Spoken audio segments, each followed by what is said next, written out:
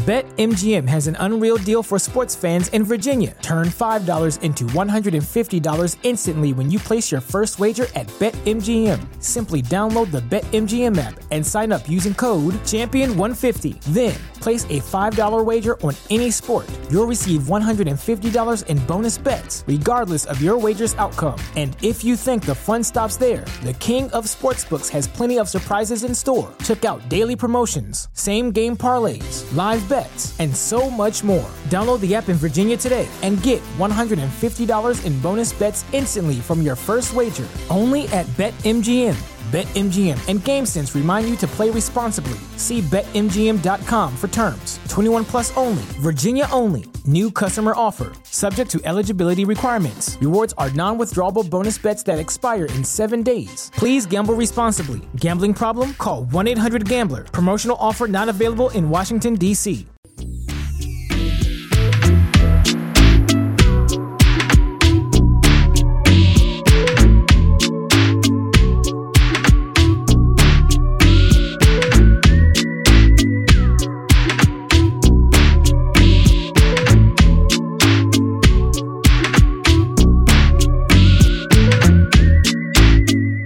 Hey, what's up, folks? Welcome to Revisited, a Patreon-exclusive segment where I, Alvin Williams, dive back into cases previously covered on episodes of Affirmative Murder with fresh eyes, new takes, and a lot of cringe at how far we've come.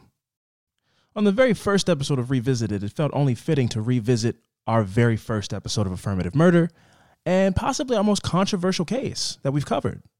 That, of course, is the case of Mitchelle Blair. So in 2012, Mitchelle Blair, mother of 4 children living in absolute squalor, did not have a job, saw her youngest child playing with 2 action figures in a suggestive manner that made her think that he had possibly been exposed to some sexual content. Just for a little bit of backstory, Mitchelle Blair grew up, according to her, she was molested by a family friend. Her mother knew about it, didn't do anything about it, and so she always carried this real anger and fire towards people who hurt children. So when she sees her youngest son playing with the toys, she confronts him and asks him if one of the children, specifically Stephen, the second youngest child, if he had done that to him. After pressing the child and asking him over and over again, the boy, out of what her oldest child, Gabby Blair, believes was fear of being hit, responded yes. In response to this revelation, Mitchelle Blair took an extension cord, wrapped it around Stephen Blair's neck, threw the extra cord over her shoulder, and dragged him upstairs to her bedroom and closed the door. She then proceeded to torture this boy for the better part of a week or two until he eventually succumbed to his injuries. Gabby Blair was in the room with Mitchelle Blair as Stephen Blair took his last breath. They hugged him and kissed him. Mitchelle Blair wrapped him in a blanket, and then she ordered Gabby Blair, the oldest daughter, to help her take Stephen Blair to a deep freezer and put him in it. They then proceeded to live life like nothing had happened. She would tell her children to rehearse the lies to tell when they go out in public about where Stephen Blair is. She told them to tell them that Stephen Blair is at his grandmother's house or at his father's house. And they better say it like it's coming out of their mouth and it's fresh, and there better not be a hint of deception when they say it. And they practiced it, and if they got it wrong, she would beat them. And then she would send them out into the world. And they lived like this for years, walking past the deep freezer with their little brother in it, with their son in it. And then in 2015, after some new inkling that maybe she was wrong, maybe Stephen Blair wasn't the culprit, maybe it was Stoney Blair, her second oldest daughter, who was molesting her youngest son, she confronts the young boy again, and using the same tactic, demanded over and over again in front of her children for this young man, young boy, to not tell her if Stoney was molesting her. Tell me what I want you to say. So again, according to Gabby Blair, the oldest daughter, the youngest son initially said no. Then out of threat of actual physical violence if he was lying, he changed his answer to yes. That Stoney Blair was also, or actually, who knows, molesting him. He doesn't even know because he was a child and was being coerced into answering questions that he didn't know what he was talking about. Mitchelle Blair proceeded to beat Stoney Blair in front of the 2 children, the 2 other children, violently. She then proceeded to starve this young girl, With one of her children being missing from the house, she received several CPS visits where she would make Stony Blair hide under the bed and be quiet out of threat of violence.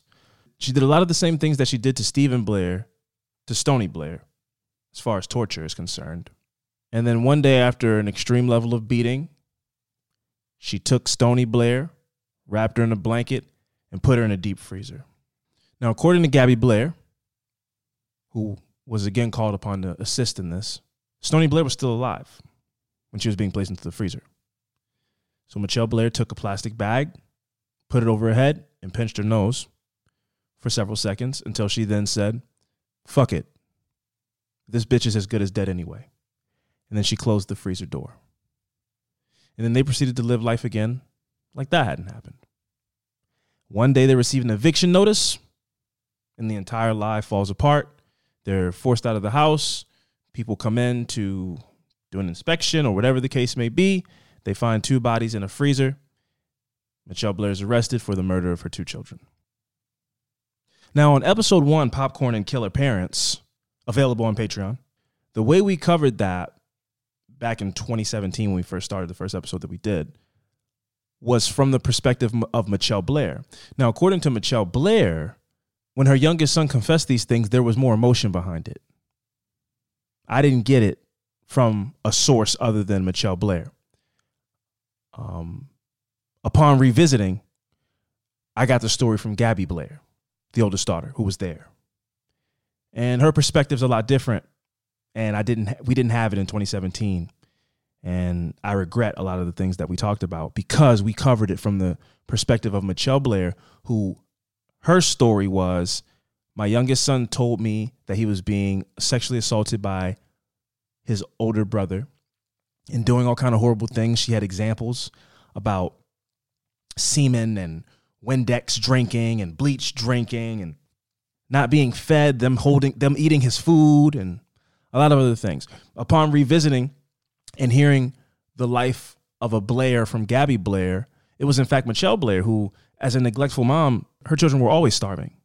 There wasn't much food to go around, period. So this idea that when we first did the story that there was food to be had and I had no questions about it, that was being stolen by the other children out of punishment to keep it from the youngest child was misleading. But I acted upon good faith that what she did was horrible, but the words that are coming out of her mouth are so crazy that they must be true. No one would just make up these things that she's saying because we were new in this world and it was our first episode. So we had no track record of this. We made a lot of mistakes. The first time I told the story, I talked about how Mitchelle Blair said her children were demons. And the torture was this form of getting revenge because nobody stood up for her when she was a child. And she promised herself that she would never let her children feel like she wasn't defending them. So she then in turn tortured and beat her own children. And Stephen died accidentally. That was the thing she wanted to make clear. That she tortured him and she doesn't regret torturing him, but she went a little bit too far and he died. But Stony Blair, she killed her on purpose. Because they all did the same thing, but there was just something different about how Stony Blair did it or the things that she said that she did that I and Fran listened to and read and said, wow, I mean, obviously you don't do these things, but if this is what you think happened, how can I blame anybody for what they do to avenge something that was wrong that happened to their child, even if it was their own children?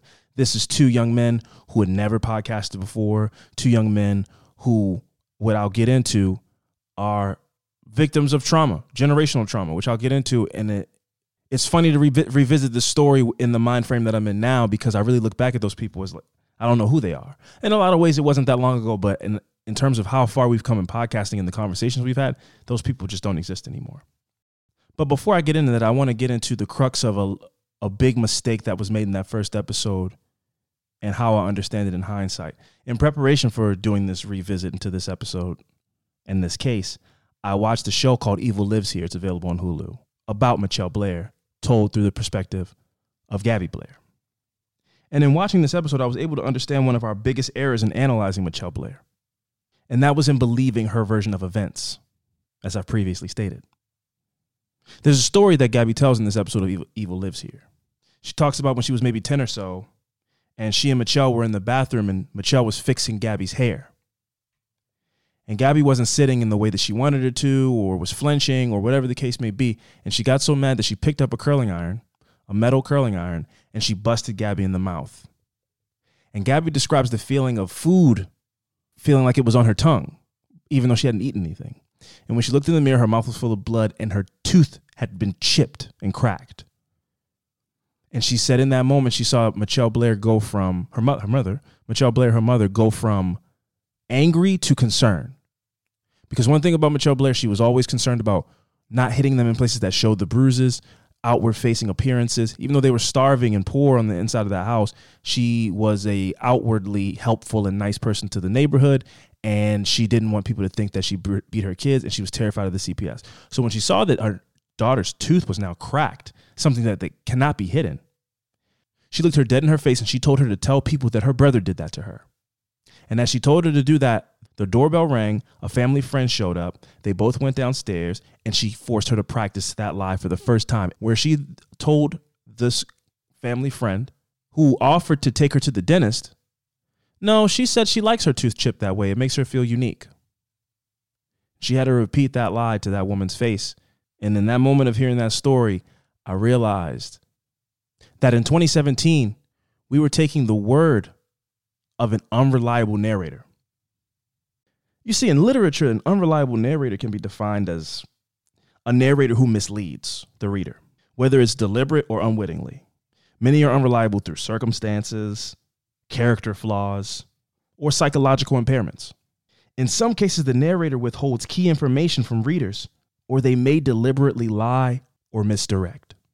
And that was Mitchelle Blair, pleading her case in front of a jury and a judge, and then me reading that information and taking her at face value, believing that I could give her the benefit of the doubt that she committed a horrible crime, but her reason for doing so was the truth. And that was a mistake, of which we made a lot of on that episode. Now, we're going to pull a pin out of that trauma word that I used earlier to refer to me and Fran.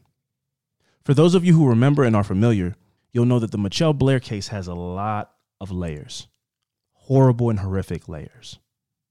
I mean, being able to inflict that level of pain on a child, let alone your own child, is something I'll never be able to wrap my head around. But one thing that is incredibly common about the Mitchelle Blair story, and what I believe is at the root of us covering this story so poorly when we initially started the podcast, is how people who lack the capacity to be vulnerable should never have children. Couple that with a proficiency to inflict violence on children, and you have a recipe for extreme trauma. And trauma can be passed down and normalized over time. And this is where the trauma hit me and Fran. Neither I nor Fran are violent people.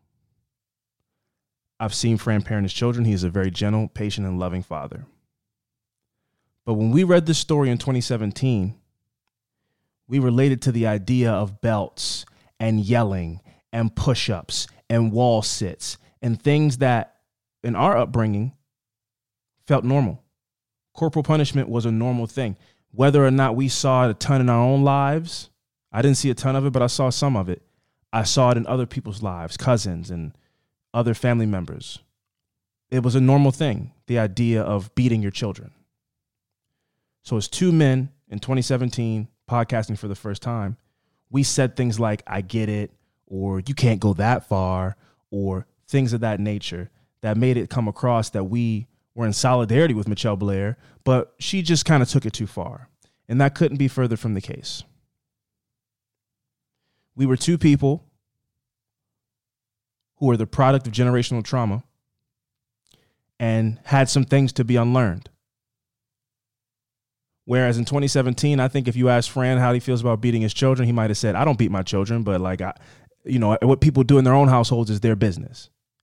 And I think if you asked him today, he would go, no, you shouldn't hit your children. Like, you're not teaching them anything. It takes patience and understanding, and you want them to know what they did wrong, and beating them is not teaching them those lessons. So while those things don't sound terribly different, there's a nuance and a learning that has come since episode 1, Popcorn and Killer Parents. But no matter how far we come, I always go back to the episode because there was so much miseducation within us that we put on display on microphones and then put out into the world, not even knowing how ignorant we sounded. That was the scariest part. And that was kind of the reflection that's come to me over the years, that this is a real responsibility to turn these microphones on. And you could be saying something that you think is profound, or you think is important, or you think is helping a cause, and you could actually be damaging and hurting that cause because you don't know what the fuck you're talking about. And episode 1 of this podcast is an example of that. We covered the Mitchelle Blair case terribly. We spoke about things in a really uneducated way, and it made us sound incredibly insensitive. And we also believed someone who murdered 2 children and took them at face value, which we now know 5 years later, you just don't do. The burden is on you. If you're saying your children are demons and all these things, I tell you what, one, they learned it from you, which I think is another lesson that comes from, like, in true crime podcasting and podcasting in general, comes from reading more and learning more and understanding psychology. And I think at that point, we didn't get that part. That part we didn't understand. Like, let's say Stephen and Stoney Blair were abusing their youngest brother. They saw that abuse and torture in their everyday lives because Mitchelle Blair was an incredibly violent and abusive mother, irresponsible mother, neglectful mother.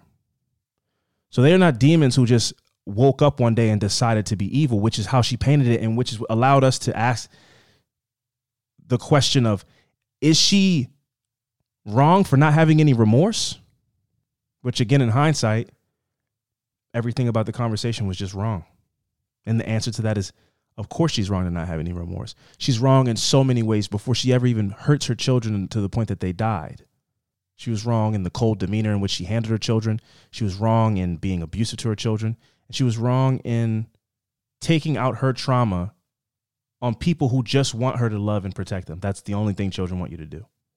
So a big lesson I took away from revisiting this episode was, I think, still, Fran, myself, and a lot of black people from my generation and beyond, and maybe it's not just black people, but I can only speak from my perspective, right? But we have a lot of trauma to unlearn and unpack around corporal punishment, parenting styles, and what children owe their parents. Which, spoiler alert for that one, the answer is nothing. I think that's still hard for a lot of people to wrap their heads around. Mitchelle Blair being one of those people. I think she felt like, because of things that happened in my life, you guys are my children and you will not disobey me, embarrass me, or disrespect the principles in which I live my fucked up life, even though you have no idea what those things are. And if you do step out of line against the standard of which I'm holding you to that you're unaware of, I will beat you viciously. Mitchelle Blair was sentenced to life in prison for the murder of her 2 children, Stephen and Stoney Blair. She's still serving out the rest of her natural life in prison. Her daughter, Gabby Blair, upon doing her own reflection, says that her perspective on her mother's sentence has changed over the years.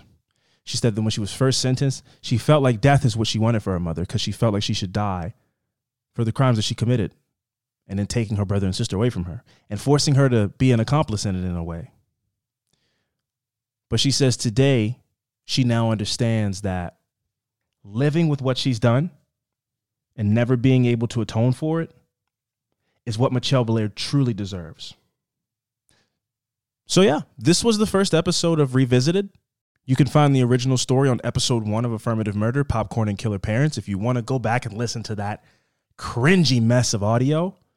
But yeah, we came a long way since that episode. We still have a long way to go.